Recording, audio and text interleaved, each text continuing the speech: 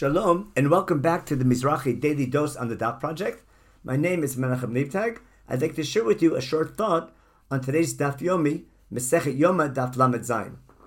On the Mishnah on the first Daf, there's a discussion of the two sirim, the two goats that were offered in Yom Kippur as a sin offering on behalf of the nation.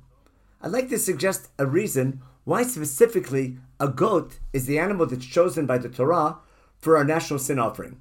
Recall that not only on Yom Kippur, but on all the holidays, every time there's a Korban Musaf, be it Rosh Chodesh or Yom Tovim, even Rosh Hashanah as well as Yom Kippur, the nation, the Korban Tzibor, the community offering, always includes a sin offering, a Korban Chatat, and it is exclusively a sirizim. It's always a goat. Of course, God doesn't need to be fed, but rather the sacrifices that we bring are supposed to remind us about our connection to God.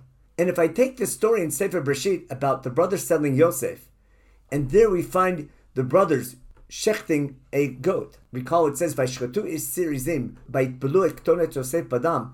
They shechted a goat, and they dipped Yosef's coat into the blood, and they sent it to their father to cover up their sin, and possibly even try to put the blame on their father for sending Yosef, and taking the blame off themselves.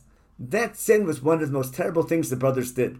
Now, it's not that we in the future need to atone for their sin, but rather we need to remember what led them to their sin and the process of repentance that followed over the next 20 years until they finally resolved their fight with their brother. But when we bring the korbanot, when we bring the sacrifices, we need to remember the lesson that even though there's always good reasons for sinat chinam, there's always seems to be, at least, good reasons for baseless hatred, we have to be aware of them and always do our best not to blame each other for what goes wrong, but rather to work together and find the common goals that we share instead of fighting with one another and trying to put blame on other groups. So on this special day, once a year, where we ask God for forgiveness and give us a new start, if we want God to forgive us, we must be forgiving of others. Everyone should have a wonderful day.